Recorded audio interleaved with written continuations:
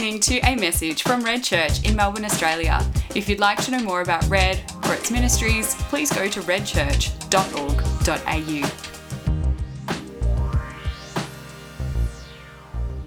It's great. My name's Mark, if I haven't met you. Merry Christmas and welcome to Red today. We're just going to reflect just for a few moments on the story, one of the stories that we find in the Gospels around the birth of Jesus. If you want to follow on, there's actually some Bibles in the little shelf in front of you, in the seats. Feel free to grab one. We're going to be looking at Luke's Gospel account. Luke was a fastidious researcher, probably a doctor, who undertook to write an orderly summary of what he has seen of the life of Jesus and heard from other people. So we're going to be reading from his account today. So Luke, near the end of the Bible, and we're going to actually begin in chapter 2. Luke chapter 2, verse 8. And there were shepherds living out in the fields nearby, keeping watch over their flocks at night. Shepherds at this time were very low in the social order.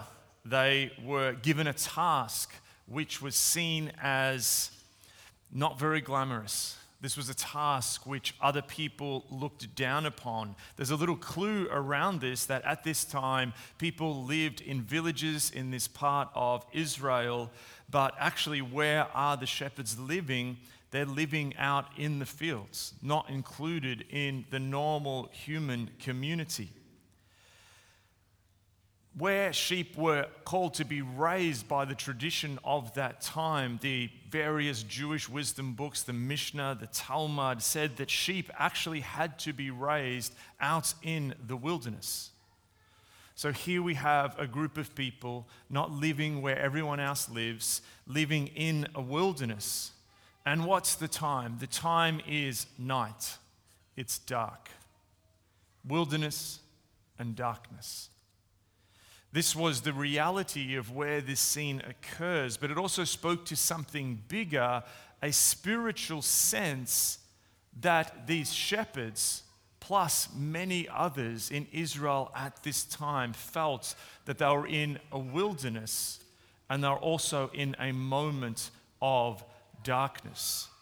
The last book in the Old Testament, the Hebrew Scriptures, before the New Testament, which heralds the coming of Jesus, is the book Malachi.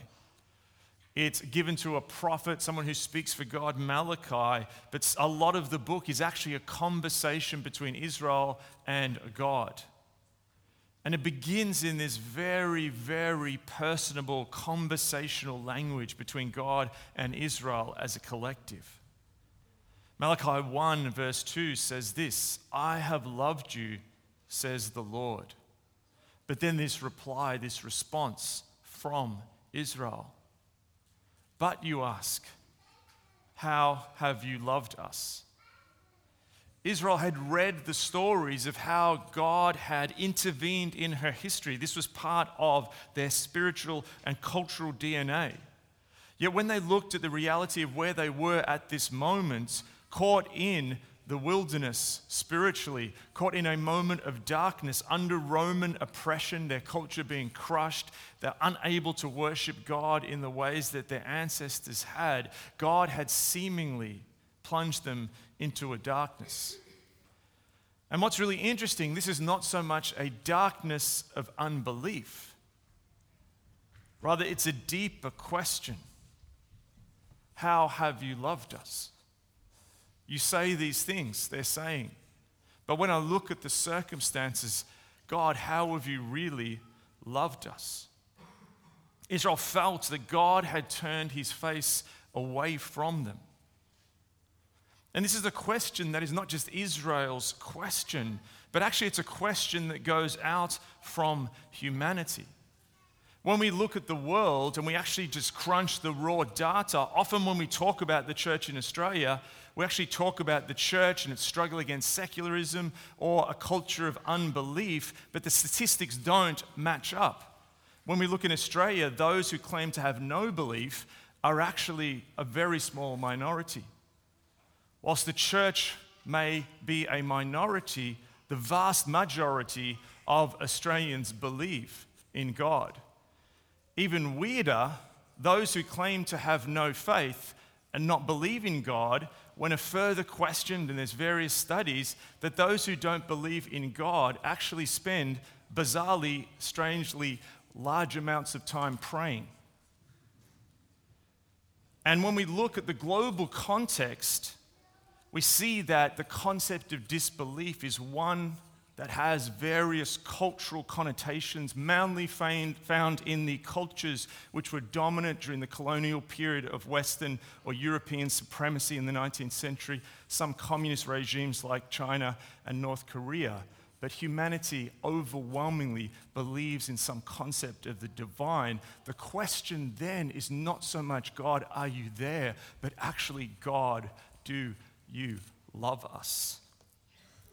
And today, many of us have this sense that God is there, perhaps the way someone senses a presence in a dark room. But what we long to see is beyond the presence. To not just see the presence, but see the person. Not just feel an impersonal force, but actually see a face and see whether that face looks on us with scorn, disappointment, ambivalence, or love. For some, we tire of trying to construct a life of meaning within the dark. We cautiously take steps to see if there is something in the dark. Others who find their life washed over by moments of darkness, a dark palette of circumstances gone wrong, worrying if there's something that they've done wrong, speculating if circumstances are actually evidence of divine punishment, wondering as they look at their story and what fate seemingly has dealt them, how God loves them. Those who believe, who follow Jesus, but tire of peering what seems like the dim, dull light of the current state of their cities, their churches, their cultures, their families, or even their own faiths, who reach out a hand into the twilight, wanting to grasp more. God, how have you loved us? Why does it sometimes feel like we are in a wilderness or the dark? As you read on in the book of Malachi, the conversation with God continues. And what's interesting is, as God speaks, the tables are slightly turned. Humanity worries that God's actually turned his face away from humanity. But as God speaks, we begin to realize that actually Israel has turned her face from God. She is unjust. She propagates oppression.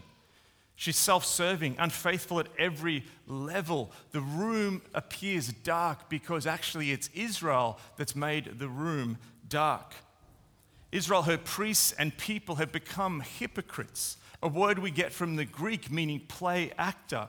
And in the ancient theater of ancient Greece, actors who, instead of using the face to express emotions, actually wore masks. A hypocrite is someone who wears a mask.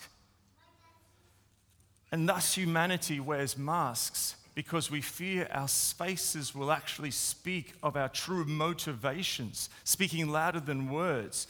So we mask what we really feel.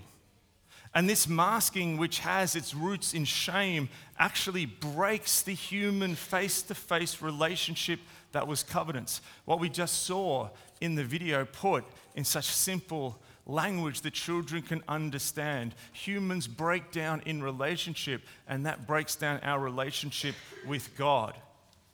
And as the book of Deuteronomy 31:18 says, God sees this, seeing humanity hiding its face from him. And he says, I will surely hide my face in that day because of all the evil that they've done. Darkness, wilderness. But as the shepherds looked up at the night sky, as they would do so often. No TV, no phone, no books out there in the wilderness. They would look into the vast expanse of the night sky and see these pinpricks burning bright, these little lights flashing back at them, stars puncturing the dark. And in this moment of darkness, for the shepherds, for the whole of Israel, there were these lights which shone through, these distant stars, these stars that were promises. In Malachi, one promise shines brightly when God says to Israel, "Test me in this, says the Lord Almighty, and see if I will not throw open the floodgates of heaven and pour out so much blessing that there will not be room enough to store it." This promise that despite the darkness of the moment, despite the feeling of being in wilderness, that actually there is the potential that God may peel back the dark and actually unleash all the goodness of heaven upon Israel and humanity. How would this happen? Another bright burning star in the sky, puncturing the darkness. Malachi 3:1 says that this opening of heaven will be facilitated by a person. Scripture says, "I will send my messenger who will prepare the way before me. Then suddenly the Lord you are seeking will come into his temple. God will return, turning his face to them. The messenger of the covenant," symbolizing that relationship between humanity and God, "whom you desire will come, says the Lord Almighty." These pinpricks of light in a dark moment inspire the psalmist to cry out to God, "Let your face shine on your servant. Save me in your unfailing love." It says Psalm 31. Psalm 17, "As for me, I will be vindicated, and I will see your face when I awake. I will be satisfied with seeing your likeness." This hunger for God, to see his face, to see who he is. Why does the scripture use this imagery of the face to describe this relationship between God and humanity? The Dictionary of Biblical Imagery says this: "The face is an ever-changing billboard signaling our own attitudes and reactions." Much of what we know about others, we learn from their faces before they even speak. The face is the essence of the person. A number of years ago, my brother and I used to go and get our hair cut from a particular hairdresser. And one day, she was cutting my hair, and we've been going for a couple years. And she was just so stressed. You don't want a stressed hairdresser as they move sharp things around your hair. And then one day she's like, "Oh, look, I'm so sorry." I'm like, "Look, what is it?" Like, also, you don't want your hairdresser saying, "I'm sorry," mid-haircut. And she said, "Look, it's just you and your brother. You're so intense. You look so unhappy and so stressed and angry every time you're getting your hair cut that I'm just so stressed that I'm somehow messing this up." I didn't even know that she knew that me and my brother, I'd never talked about my brother. She'd seen our faces, put us together, and obviously there's an unintentional, aloof intensity that the Sayers brothers have that had been oppressing this poor woman. And I'm like, "No, I'm actually quite relaxed. I'm having a good day." There's something where what I'm giving out here is not actually what you're getting. That's because our faces speak a primal language, deeper than words. At that moment, it was off.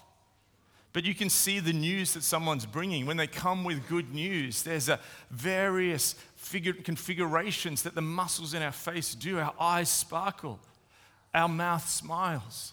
Watch a sporting event when someone kicks an incredible goal, shoots an incredible basket, pulls off a gold medal winning jump, and you watch the crowd, you watch thousands of people in unison go, "Oh, so bizarre." Primal language that cuts across. Doesn't matter what language you speak. It's deeper than words, pointing beyond us to something greater. The English philosopher Roger Scruton writes, "The science of the human being has no real use for faces." Of course, it recognizes all the components of the face. It acknowledges that there's such a thing as the recognition of the face, but it does not acknowledge the thing that makes the face so important to us, namely that they are the outward form and image of the soul, the lamp lit in our world by the subject behind. Our faces are a gateway, a threshold, a boundary, an interface with other people, giving away who we really are. When you speak to someone in anger or love, you redress their face. You don't get frustrated at someone and look at their kneecaps and say, I'm sick of you. In a moment of love and overwhelming passion, you don't look at your loved one's elbow and say, how I love you, unless they have just stunning elbows. No one cares about elbows. Like, you've never heard, like, he's fantastic. Have you seen his elbows? Oh, I know. It's like, it's just irrelevant. But I digress.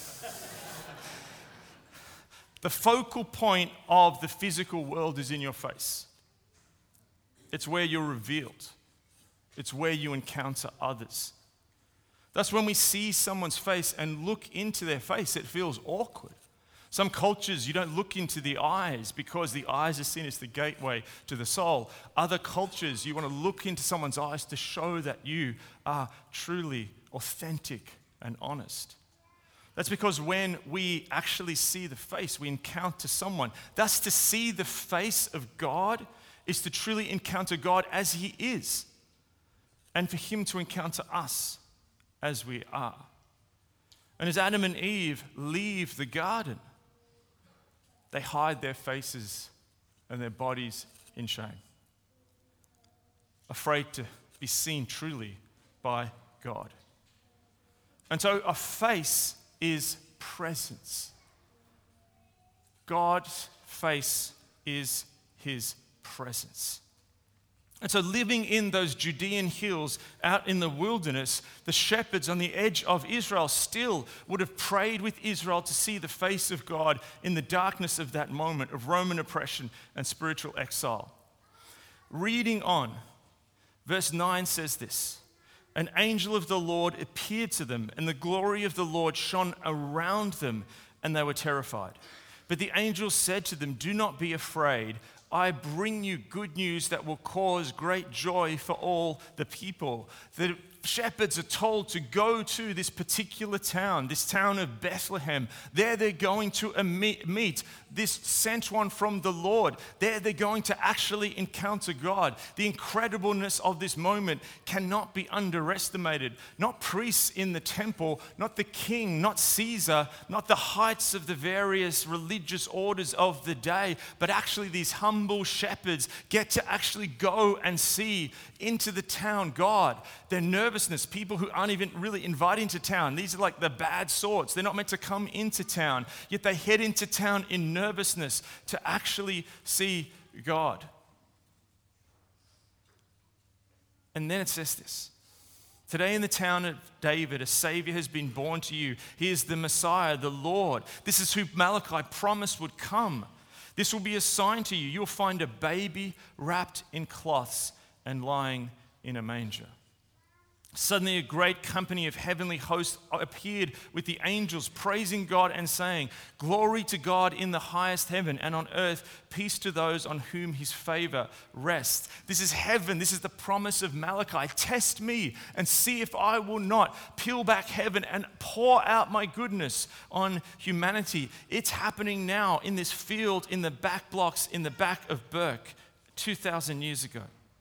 When the angels had left them and gone into heaven, the shepherds said to one another, "Let's go to Bethlehem and see this thing that has happened, which the Lord has told us about." So they hurried off and found Mary and Joseph and the baby who was lying in the manger.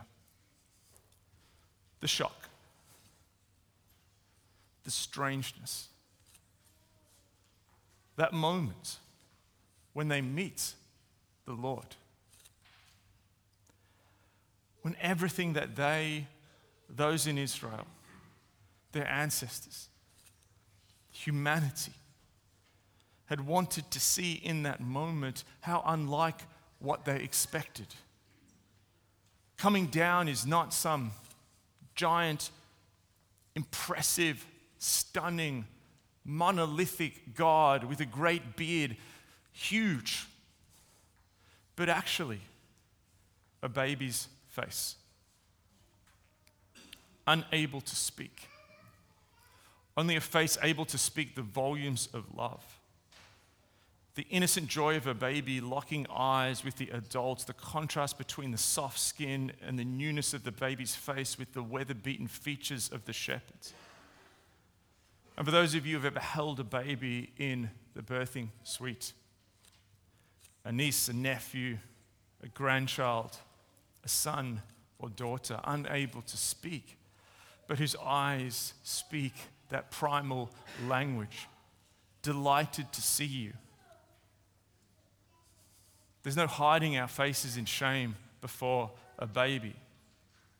In a baby's face, this portent of the lack of judgment that those who would bend a knee in worship before Jesus can see.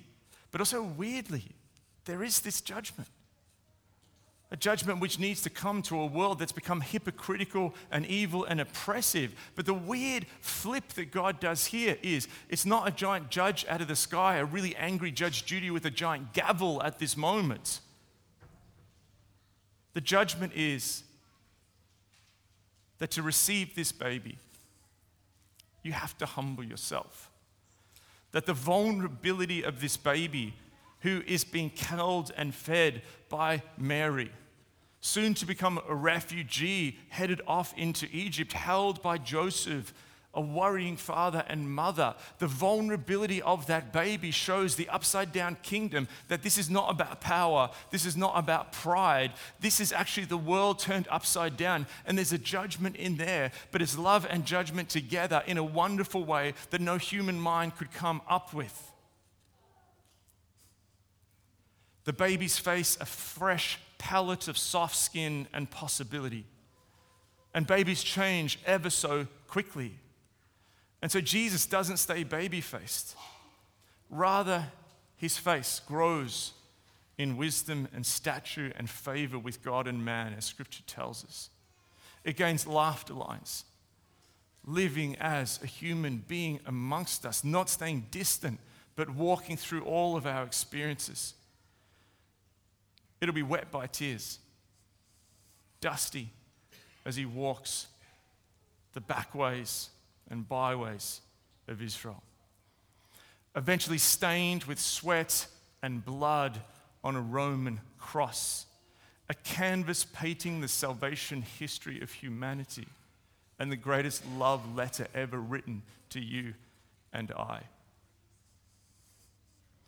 Jesus is God's face turning to you and answering, how does he love you without words?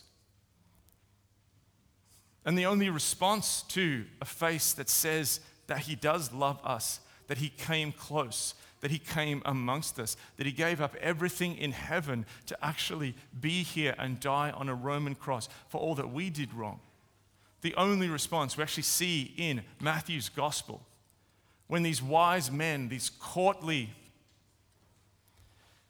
entourage come from the world's superpower at the time. It's not Israel, it's actually people who come from Babylon. These Persian wise men come in a caravan, and they come and they actually enact an act of Persian tradition in the Persian court, which is when people would come before the king, they would actually lie prostrate on the ground before the king, hiding their face, this time not in shame, but actually in reverence. And these Persian wise men who were used to the finer things in life actually show the way forward for humanity. That actually you get down in the dirt and the ordinariness and the humility of actually a manger with animals and smells and this young couple, and you actually bow before the king. They see what's going on. But then the next movement, that actually a baby is joyful. You can't just sit there laying prostrate before a baby, that actually with a baby you have to pick it up and interact with it. And I love to imagine the shepherds or the wise men mucking around, having fun with the young Jesus.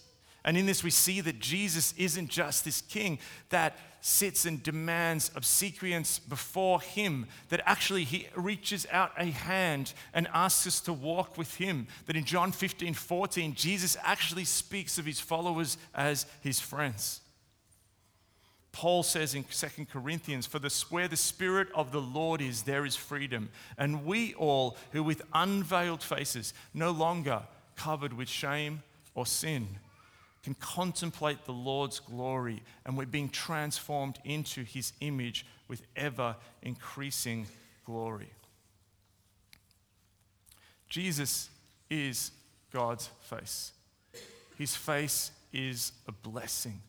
His face is the gift. His present is the present. His presence is here now, 2,000 years later.